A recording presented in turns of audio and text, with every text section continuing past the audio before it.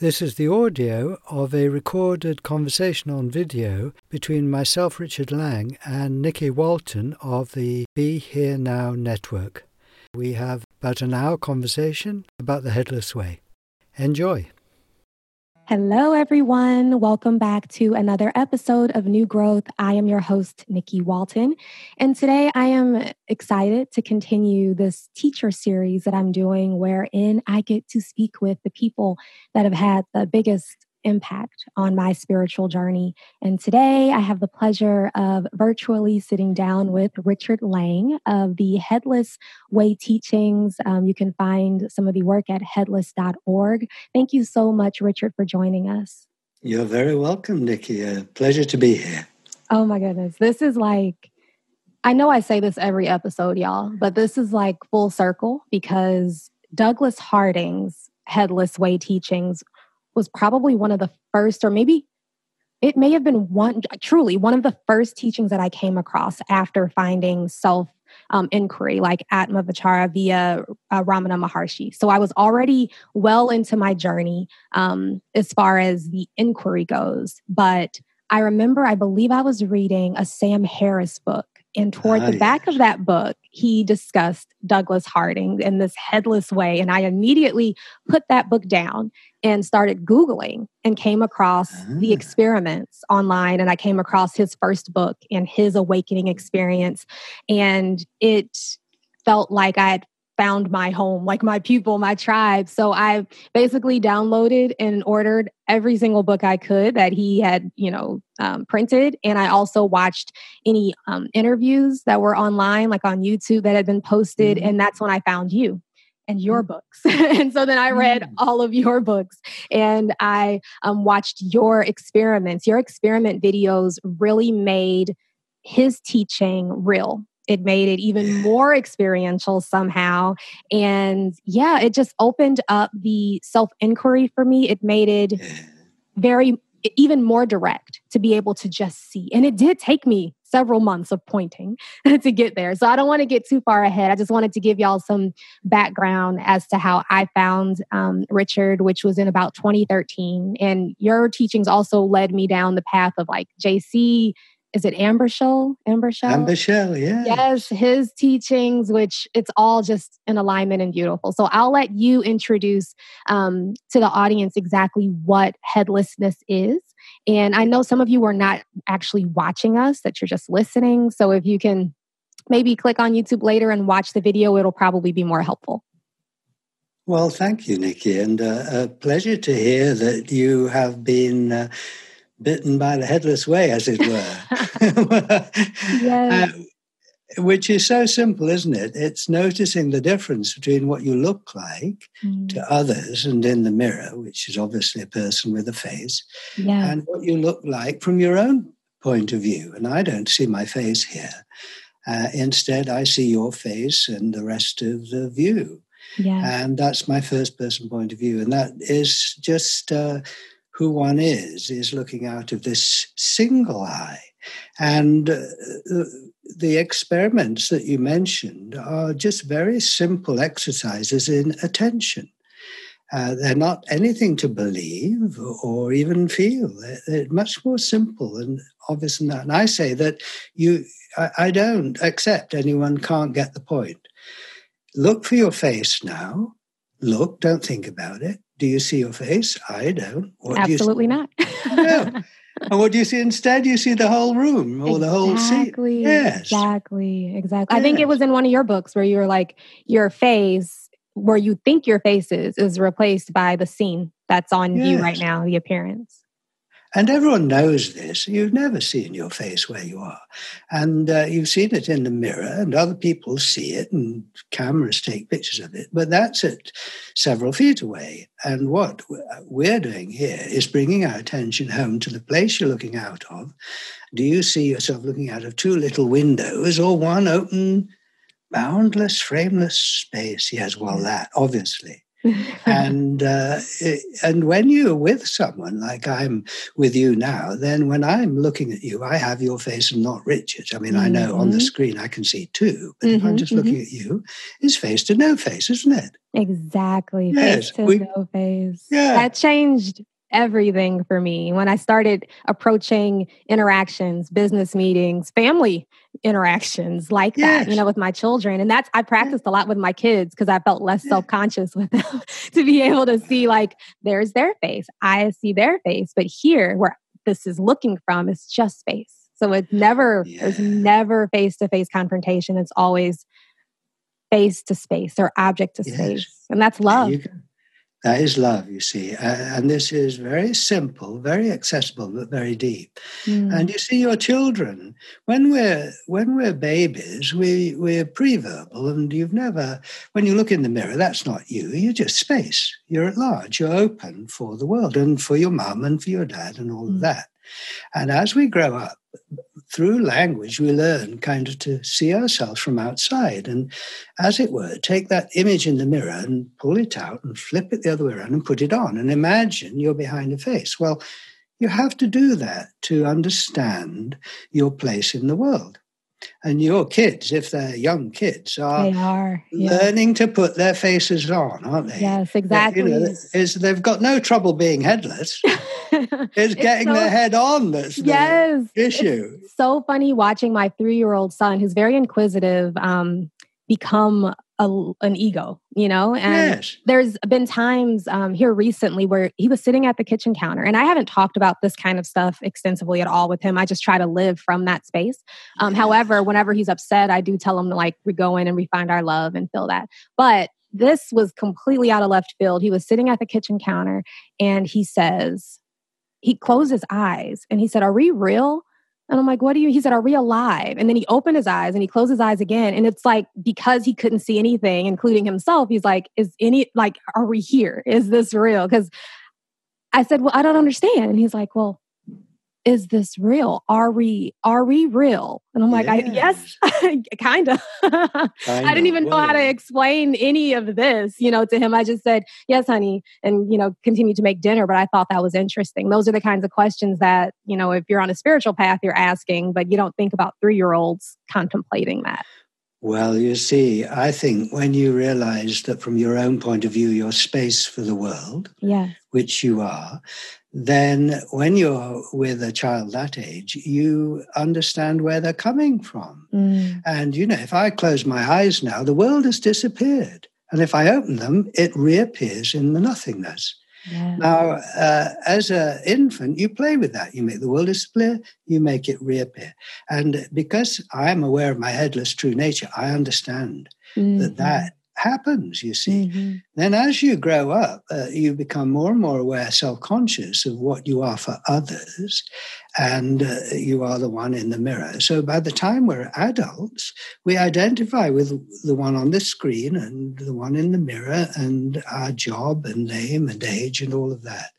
And society, that's what society tells us we are, which we are for society that. And you have to understand that and take responsibility for yourself. But at that third stage of the adult, the baby, the child, the adult, we repress awareness of our spacious true nature. And we deny it and we just overlook it. We're just unconscious of this open space and imagine being behind a face. And most people are in that kind of hallucinatory state. Yes, exactly. Yeah, exactly. Hallucinating.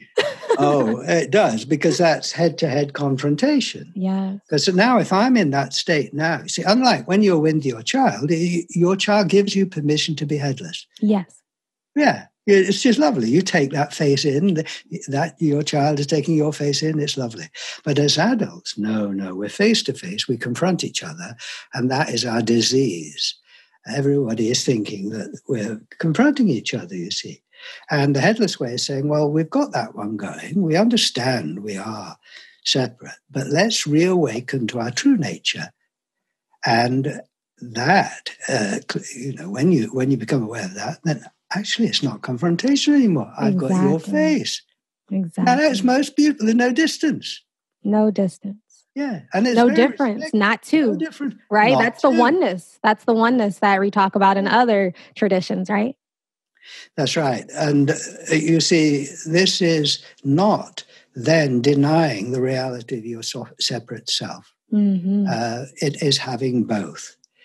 You're not reverting to the baby where, you're not aware of your separate self. That's ridiculous and impossible. Mm-hmm. So you have both. So I'm aware I'm Richard in society, but privately I'm now aware of this wonderful secret that I'm built open for the world. Exactly. That when I'm driving, I'm still and the scenery flows through me. Yes. I use that one too, especially on train rides to New York. I used to live in DC, and that whole trip, it's like 3.5 hours. The entire time I would practice like looking and viewing the scene as moving through me, moving through consciousness, as opposed to Nikki being on the train and going to New York. It makes it less taxing on you. It does. And it's less stressful and it's fun. Yeah. And you see it when you see you've no face. It's like a veil is taken away, and you are in direct contact with the world, and it has so many beautiful surprises, doesn't it? Yes, it does. I'm sorry. I just wanted to interject very quickly, and this might seem like a very, very, very this might seem like a huge diversion, but Kanye West, his very first video, I think it was his first video, it's at least the most popular one from his early days, All Falls Down. He shot it from first person point of view. And I don't know if you're familiar, Richard, but when I first started reading your work and Douglas Harding's work, I immediately thought about that music video and went back and watched it on YouTube. So guys, it's All Falls Down, Kanye West, and you can watch it and it's very clear what Richard is speaking about right now, because the only time Kanye sees his own face is when he walks past a reflective surface, like the window of a car or the bathroom mirror, and you finally see him rapping. But any other time, all you're seeing is what's on view, which is the person that he's with. You see his legs, you see his arms, but you're looking out from where his head is, right? So you're seeing that open view, and that's always our perspective. But usually we're seeing ourselves as others see us. And that's why we feel self-conscious, which the song was about, being self-conscious. Well, there you go. You see, and I think people instinctively know this because it's what you are. And this space that I'm looking out of has not got my name on it or my gender or my nationality or anything. It's the same as yours, right? Exactly. Has no boundary, right? No color, no nothing. There's nothing here. Space for the world. Now that is, you see, the thing about the Headless Way is that it's not reliant on words. A lot of spiritual teachers are reliant on words, teachings. And so you get all caught up in trying to understand what they say, and then you think you've got it, and then you lose it. And it is rather challenging, at least for me. Right. But so this experience, this direct pointing, it's not even an experience, right? Is that like, how could we define this if it can be defined? I would say, I'd say it's an experience, but it's not understanding or feeling. And one of the things that confuses people is that sometimes when they, as you can do now, because the only time you can be aware of it is now, if you look for the place you're looking out of right now, you see that you don't see anything. You're looking out of this big open window. And then people go, well, I don't feel anything. And you say, exactly. Exactly. well, what's the good of that then? Well, first of all, it's true. You see, and if we are reliant on, it's got to feel something, most people won't feel it. And even if you do feel it, you'll lose it. So it is a bit deceptive because it's so kind of down to earth and factual in a way, and non-emotional. But the thing is that if you continue with it and get into the habit of being aware that you're still as the scenery moves, that you're face to no face with others, that you're looking out of this single eye, that when you close your eyes, it's very clear you've no boundary, everything is within you. then this becomes more and more natural to live and be aware of this. And then it will give you everything you need in terms of feelings and understanding and all of that. You've got to go for the very simple truth and trust that, I think. Mm-hmm. I would say it's an experience. It's your own experience of yourself, isn't it? Yes. Tell me how you came to this headlessness. Like, what was your spiritual journey up until you started discovering this and then teaching this? Well, I got interested, like lots of people, when I was a boy, from a teacher who told an old story from northern England from the 8th century or 9th century about a bird flying in a king's hallway in the winter and flying out the other window, and saying that was like life. You come in out of the darkness, you live your life and you go out. And I thought, what is out that window? Nice. That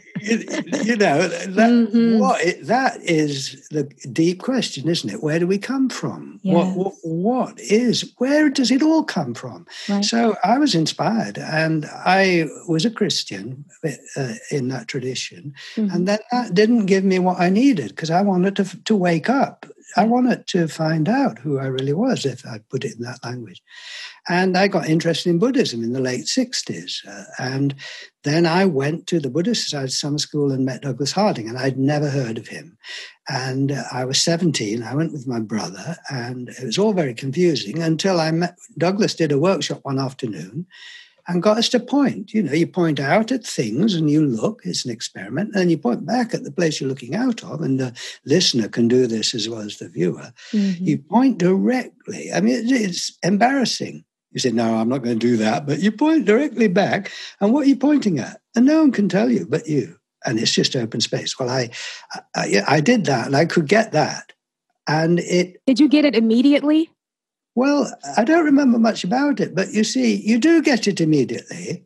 It felt like it took me 3 months to get it immediately. I kept reading it and I kept watching your videos, and I could understand what you were saying, but I was sitting in bed one night late, and I was looking at my iPad, and it was the only light in the room. And it was then that I could see, since there was an object so close to me, that white light and that object so close, I could notice that there was... Thank God for iPads. Exactly. I was like, oh, and I laughed. Enlightened by an iPad. Yeah. Well, you see, I be a bit provocative, but I'll say that you got it the first time, but you didn't know. It didn't understand what it meant. Exactly. But you can't see your head, so you get it. You say, I just won't accept that people don't get it. I say, I hear you. I hear that. Yeah, you just didn't. You see, there are quite a lot of people who will see this and don't go on with it because it doesn't mean anything to them. Mm-hmm. And how you get it to mean something to someone, I don't know, except you live from it and you communicate. And I'm so grateful to you, Nikki, for this conversation, because the work is to get it out. Because it's not rocket science, and everyone, I believe, should have the opportunity of seeing who they really are. What they do with it is up to them. But if they haven't even come across it, they don't have that choice. Exactly. So that the more that we can put it out, like you are doing, and make available the experience, and then, trust people to do with it what they like. But I would say that it took you a while to recognize what it was you were experiencing. Exactly, because I could feel the truth. I mean, I knew what you were saying was right. I knew that was my experience, and I could even experience it when I was, I had a daughter that was, how old was she at the time?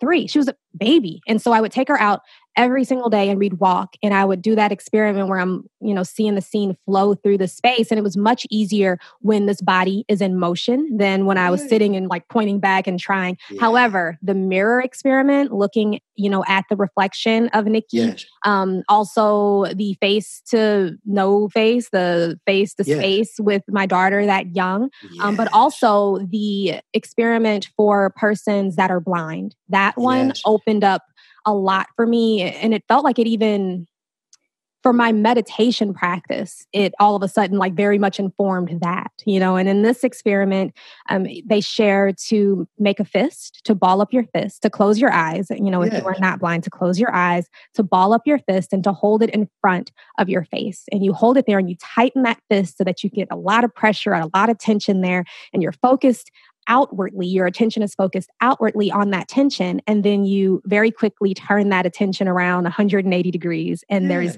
no tension there. So it's like no tension, and that was very clear. Very clear. Well, there you are, you see. And these are all these experiments are on the website, so people can go into them there.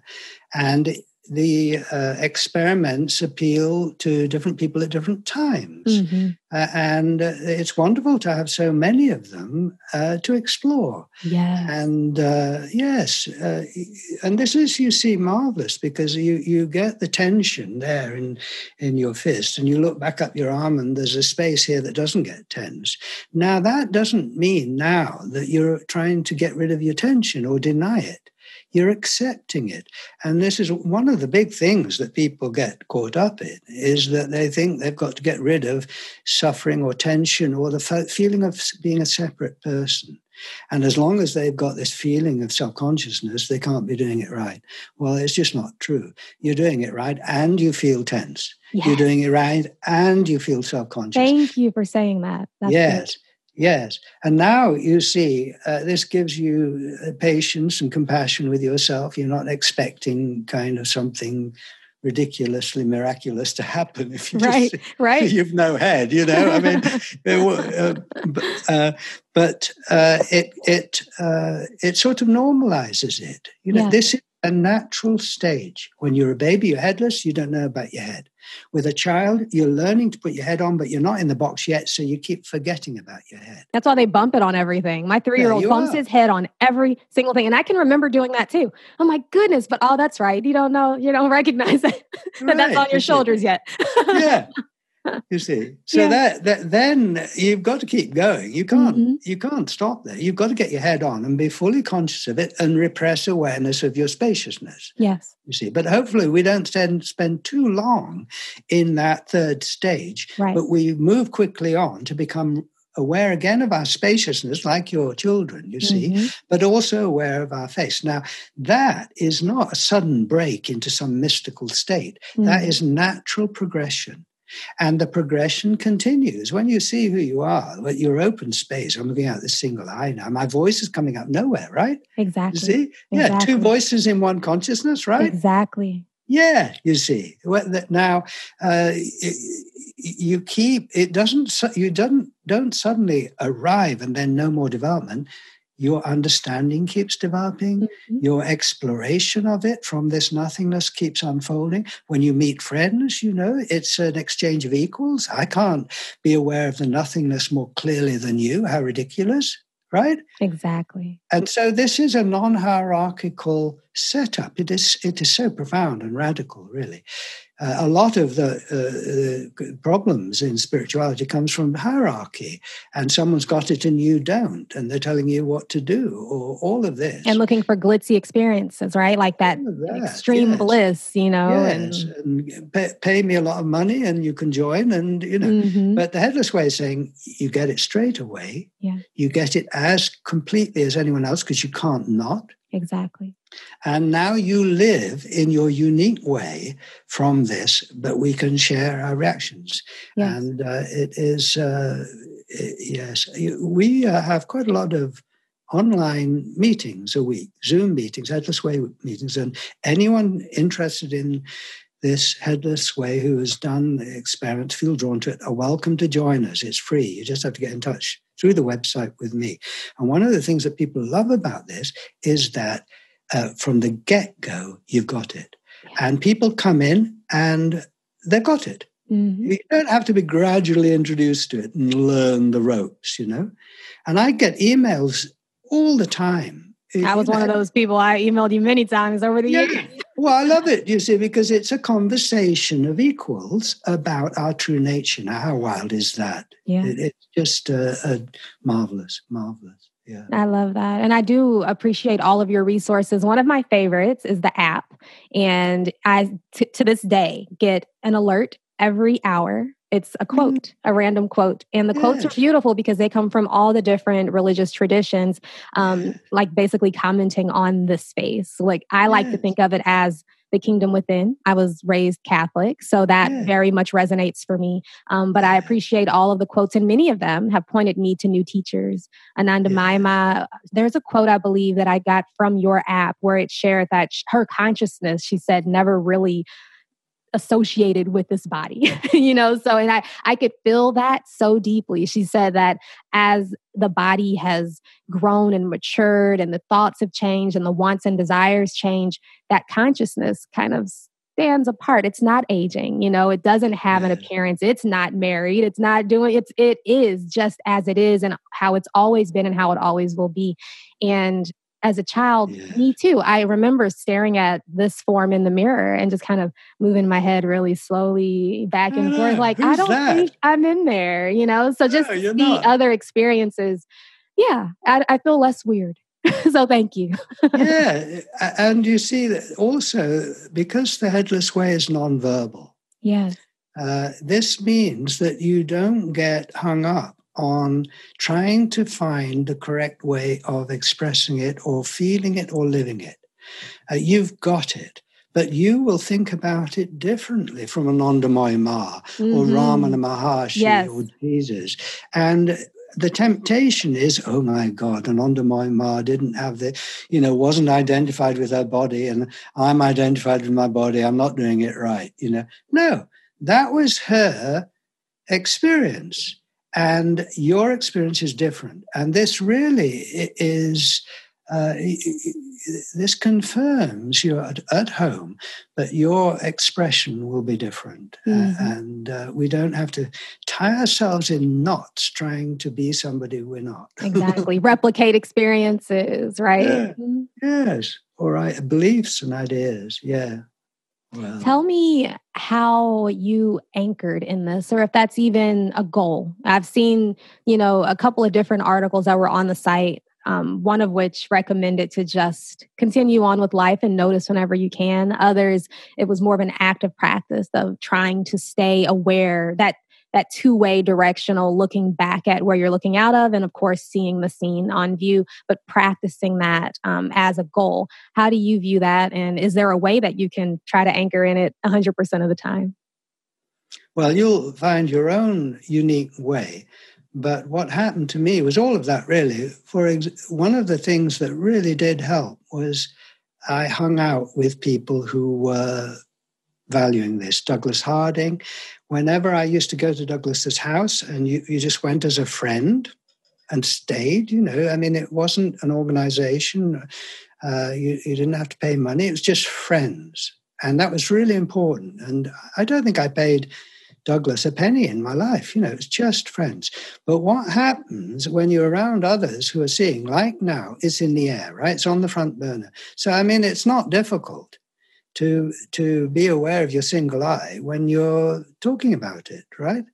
And associating with that type of company, right? Yeah, because states of mind or consciousness, if you like, is infectious. Yeah. So when you're with a baby, the baby's headless, and it's really easy to be headless with the baby, isn't it? Because you don't feel self-conscious. So you just look at the baby's face and you're being face to no face. Exactly. So then the child is learning to put on that individual identity, but isn't quite sure, decides to be a lion today. And that's infectious play. You play at being a lion with a child, and that is permitted, you see. You wouldn't do it with an adult, but the child. So when you're with adults before they see who they are, everybody's playing the face game. So in other words, I'm behind a face and I'm treating you as if you're behind a face and if we're separate. And you're doing the same to me. So that isn't difficult anymore. That is just what's going on all the time. Yeah. But there's still tension there that we're unaware of because it's a lot of work being somebody, right? To pretend to be that only. I know. That's why when we get home, we're like, oh, thank God. Yes, thank that's God. right. I can relax now. Yeah, you don't have to be now. Exactly. I can be me, because we're never that authentic self usually, right? When we're in public, I remember in the beginning for me, I would say, okay, I'm going to practice headlessness or self-inquiry, whatever I was doing at the time. I'm going to be this love when I get out to this restaurant for this happy hour around all these people that I have to go and hang out with. And then I'd come home and remember, oh, crap, I forgot the whole 3 hours I was out. Yes, I was just sticky. It's not like that anymore. But in the beginning, it was very difficult to remember what I practiced when I was alone, when I was out among seeming others. Yes. Well, there you go, you see. And I think that people like to be alone or in nature because they're not having their appearance reflected back from them by others. The trees don't tell you you're a person, and the animals don't. So you naturally, it's like being at home on your own, say, or where you just instinctively, you're not anybody, you are yourself. Right. Now, when you then realize that you can do this with others, face to no face, right? Mm-hmm. But it's not a complicated thing. You gradually ease into it. Yeah. And also, if you've got friends, it's very skillful to have friends who are aware of their headless nature, because it's infectious and it's completely natural.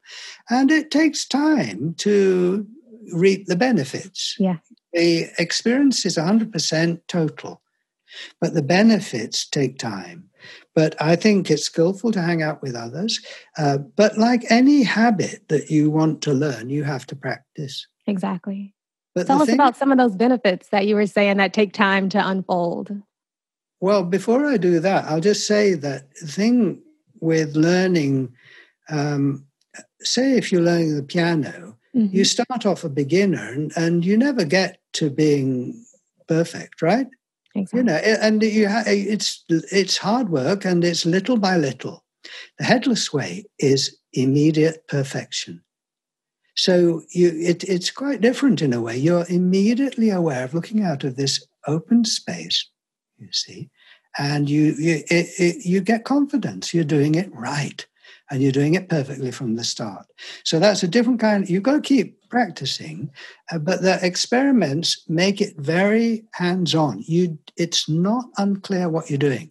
Face to no face, right. Single eye, right, still and scenery moving. Stress to no stress, right. Problem to no problem. To no problem, yeah. Yes. What are the benefits? I don't know. Sometimes it feels like there aren't any benefits at all. I think benefits come and go, like the English sun, And I think that one learns over time. I mean, there are immense benefits.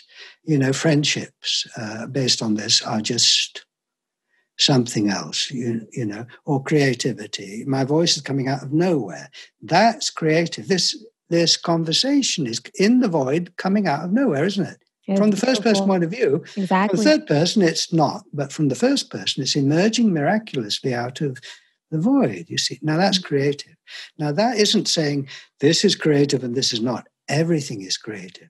So then if you're doing something, quote unquote, creative, it's no different, really, exactly, from this conversation. Or something mundane like brushing your teeth becomes enjoyable. I remember reading that, I believe, in your book, where all of a sudden now it's like, oh, that toothbrush is disappearing into the space, and now there's minty flavors. I'm like, okay, let's do this. And that's that power of now presence that really made it, experiential for me. Yes. Well, I think the benefits are deep and profound. But they do have their seasons. And it is, there's a lovely phrase by Kierkegaard goes, life is lived forwards and understood backwards. And you going through an experience and you can't understand it, has no meaning. It's only later when you look back and you say, oh, now I understand something about that, say. Mm-hmm. And there are times in the headless life when all benefits seem to go. Yeah.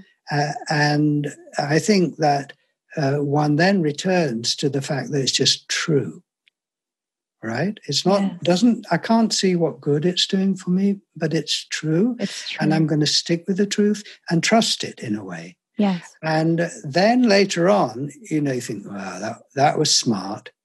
You know, that's the only way I could have understand that was going through that awful experience. Exactly. Yeah. Yes. Because in awful experiences, it makes you want to like be aware of this space more, to be aware of truth more. Yeah. Well, there you go, you see. And in a way, everything then points you back to who you really are. Exactly. Yeah.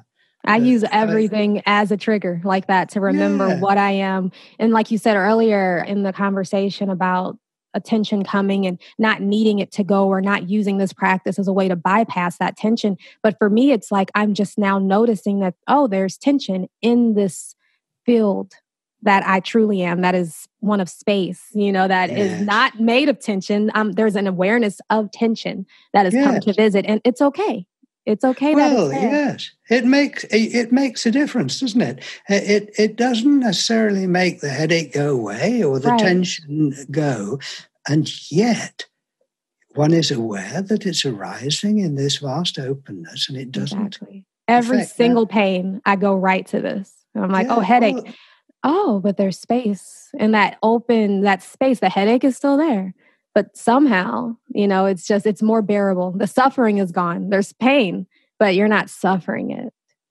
Yes. And you see, from the outside, you're in that room and I'm in this room. You know, you're an object, you're a thing in the world. But from the inside, the world is in you. Yeah. Right? Yes. Now, I mean, that really, having said that and experienced it, you should be lying on the floor waiting for an ambulance. I mean, it is just shocking. The world is in you. Exactly. You couldn't get more different. Exactly. And of course, this is what all the great teachers are saying. But when you see it, and you never get used to it, right? I'm aware of it now that this whole room and conversation and you and everything is in my, you know, in my being. Right. But it blows your mind every time. It blows your head up every single time. You're like, oh, that's right. That's right. It's like it punctuates. For me in the beginning, especially, I'd be mid-conversation as face-to-face, you know, I'm Nikki and I am trying to get this point across, or we're talking about this. And then all of a sudden it's like that ego gets interrupted with this headlessness. And then I'm reminded like lightning, boom. Oh, that's right. Yes. I see their face, but there's space here. And then there's more openness, there's more compassion and more understanding. A few years ago, I developed an exercise in workshops. I do a lot of workshops, and I've been through many phases running workshops. And for a long time now, they're very creative. You know, I don't have to know because I'm so familiar with them and the experiments and such fun, really. But I developed this exercise, which goes on from the face to no face experience. Mm-hmm. Now, my view is that it's one thing to see who you are, but when you start to communicate about it, this is a big thing. You're standing up in public and saying, this is true about me. Mm-hmm. Now, when you say, you know, something about yourself in public, that's different from when you don't say it. Mm-hmm. Even though nothing changes about that truth, you know, it is a big thing to go public. It has an effect. It comes back to you. It's no longer private. It's a publicly acknowledged thing. So now when I'm saying to you, Nikki, I am space for you, I'm going public, right? Mm-hmm. Yeah. Right? Yes, I love that. And I am space for you. That's right. You see, and you're going public. Now, it's the most natural thing. It's the truth, right? Yes, yes. Now all we're doing is we're bringing onto the front burner the truth. Exactly. Now, the other thing that I get people to do is say, right, now put yourself in the other person's shoes. So, Nikki, from your point of view, you're wide open there. You're space for this conversation. You're looking out of open space. Everything is within you. Mm-hmm. You've got Richard's face now instead of yours, right? Mm-hmm. Yes. Yes, yes. I'm acknowledging your true nature. It's namaste, right? Yes. I love that. And then I get the person, you know, then you would say, well, Richard, from your point of view. Now, don't you feel kind of seen? You know, I see. Yes, that is beautiful. That's absolutely beautiful. And you guys, you were doing this, I'm assuming, in person, right? Yes. Before COVID. Is it still effective? Oh, yes. Quite effective over Zoom? Yeah. We had yesterday we had a special meeting. We have them every so often that I facilitate, and anyone from the Zoom groups can join, right? Nice. And this one was the face to no face thing. So we had 25 people came, and I know them, you know, and I facilitated pairs saying, "I'm space for you." Right, I'm looking at you, and I have your face now. And then, it was very moving. Because it's a personal communication. I am you, Nikki. Yes, right? Not someone vague. I am the one. Yeah, no, I am you. I love. I have a T-shirt that says "I am you," but it's powerful to hear that out of your mouth, looking at me, and I have your face, and you have mine. It's a very personal thing, isn't it? Yeah, absolutely. Yeah. No, this guy yesterday, who I know, he's delightful, and him and his wife, and he said, because he did it with someone, and the second part is the other person saying, to this person, you are space for the world, you're wide open, you're still, you have my face. And this friend said, it's as if I've been waiting my whole life for someone to say that to me. Yes, that is beautiful. That you are not just what you look like, you're the source, you're the one. You were never born and you'll never die. This is true. Yeah. And it's true, but to have it confirmed or celebrated, which is what we're doing here, isn't it? We're celebrating. It is. Thank you. Yeah, it's wild. It's wonderful. Did you ever feel like naked when you started teaching this? Because it is so different, for the average person to tune in. I'm sure some folks at home are like, huh? But I bet you're going to Google. You're going to get on headless.org as soon as we're done here. Because you can feel the truth. But did you ever feel naked when you started teaching and sharing? When you came out publicly with this?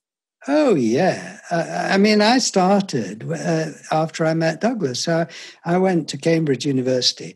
And most of my time at Cambridge was not spent studying history. It was doing workshops and visiting Douglas because he lived nearby and living this, you see. And but to begin with, especially way back in the early 70s, it was the weirdest thing. It's less weird now. But it took me a long time to find my own style. Yeah. And now it is known just enough so that it's not completely weird, But now I enjoy it. And whereas Douglas used to give long introductions to his workshops, and bless him. And, but now if I start, I'll probably change now, but I start, I just like you all to notice you can't see your own face. Nice. And get right to the point. Yeah. Because why not? Why? Yeah. Let's get to the experience, and then we can talk as equals rather from than there. We can talk from that space. Yeah. But you see I learned a lot from Douglas, and he used to say, you can't share it wrong. Even if you're not used to it, you're not used to the language, whatever. You see who you are and share that. Can you see your face? And he lived in a village in Suffolk, and a bit out of not near a city, but in a village. But all these people used to come and stay from all over the world. You see, wow. And there was a village shop, and there was a girl in the shop. And one day, Douglas went into the shop, and she said, "Mr. Harding, all these people from all over the world, Canada, Australia, America, come into the shop. A little shop in the middle of nowhere, all these people and they're staying with you. What do you do there, you see?" And this girl was about 18. And Douglas he didn't say anything. Well, all he did was he looked at her, face to no face, and just said, "Look, there's nothing there, is there? There's nothing. My hands disappeared. They just..." Wow. And she came down to the house, So that's very encouraging, isn't it? You don't have to go into a long philosophical explanation. But what you see, she was open to it. Right. That makes a big difference. Yeah. Now, but you can share it with anyone. With everybody. But how they respond is not your business, really. Right. Now, when I'm sharing it with people, I try and be as sensitive as I can to their reaction. And if I feel resistance, if they in one way or another said, I'm not interested, I back off. Yeah. And we talk about something else or whatever. But if someone is interested, then I'll go with it. And that is just being respectful. Yeah. I remember excitedly learning and finally seeing, even though I saw that first time, 3 months when I finally was like aware of what was happening, I started sharing with folks that were close to me. And my mom, who's now very much on this path, who's still to this day, when she's in a mirror, that's the first thing she goes to. Like, oh, there's a reflection, but there's just space here. I remember sharing with my dad, sharing with my then husband, sharing with everyone that would listen. And I'm sure some people thought I was crazy, but other people were very interested and started researching themselves and practicing themselves. And I shared on my blog, on Curly Nikki, a hair blog. All of a sudden, I'm writing an article with that Kanye West video. On having and I'm like, no I know hair. This is weird, guys, but look. And that was like back in 2014. And I still had a lot of filters in the way that I shared because I was scared to share. Yeah. But I felt it was necessary to share. Well, I fully understand that. And it's not surprising. But, as you've experienced now, there's nothing like sharing it. When you see the person's face light up. I mean, I experience this a lot. I'm very blessed, again and again, and I get emails. But to be with someone and you suddenly see them for the first time, it's like that a veil. Must be so cool. Well, with your mum, or that's true. And everyone's different, But I sometimes think, gosh, these spiritual teachers, do they get that? You see, this is so physical. It's not about right. It's not the words and sitting with it in your mind, going in circles. And there's no disguising it. When someone sees it, it's either on or off, isn't it? Yeah. That's one of the benefits too, at least here. And like you said, it's the benefits change and they're not always the same. But at times I notice that when that awareness comes, that there's just space here, the thoughts slow down. They quiet down. There's not as many thoughts. And they might start right back up again. But in that moment of recognition, there's a quiet. Yes. And like the stress happening in the space or the movement happening in the stillness, the thoughts are happening in the no thought, right? Exactly. So it's like you become aware of that silence that's always present, right? Even when the thoughts are there. That's right. And in fact, as I understand it, in Zen Buddhism, they call this the no mind, out of which mind comes. So just as my voice... Yes. So this validates thinking and doesn't make it a bad thing. Just as my voice is coming out of the silence now, and I don't know what it's going to say next, you see, so my thoughts and feelings are coming out of this no mind. And don't thing me. There's not a box here. So that changes one's relationships with one's mind. And, my mind, it gets into knots every so often. And it's like your fist, isn't it? And thank God we've got this. That's very therapeutic, you see, isn't it? Yeah. It is. It's beautiful. Well, we're just about out of time, but I want you to tell everyone how they can find you, how they can join your workshops and practice this headlessness. Well, go to headless.org. You'll get a lot of resources, plus a link to our YouTube channel, and there's lots of videos there. And the experiments on the website, of course. You'll also have you'll find my contact details all over the place on the website. So if you do want to hang out with other headless people on Zoom, the headless community. That's right. We've got 7 or 8 meetings a week. They're free. They're an hour. And I will, if you're interested in these and you've done an experiment, I'll send you details and people are, welcome to join.